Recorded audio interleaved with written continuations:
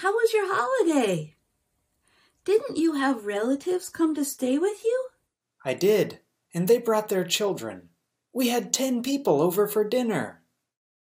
I know it was fun to see all your nieces and nephews. Where did they sleep? Sleep? I don't remember them sleeping at all. You need to learn about evening routines, John. Will a routine help me get the children to sleep? Sure. First, they should pick up their toys. I see. So they don't have something to play with. They all go in the box. What's next? They should listen to a story. Read to them in a quiet place. And talk about the story with them. I think that will help them to learn, too. Right.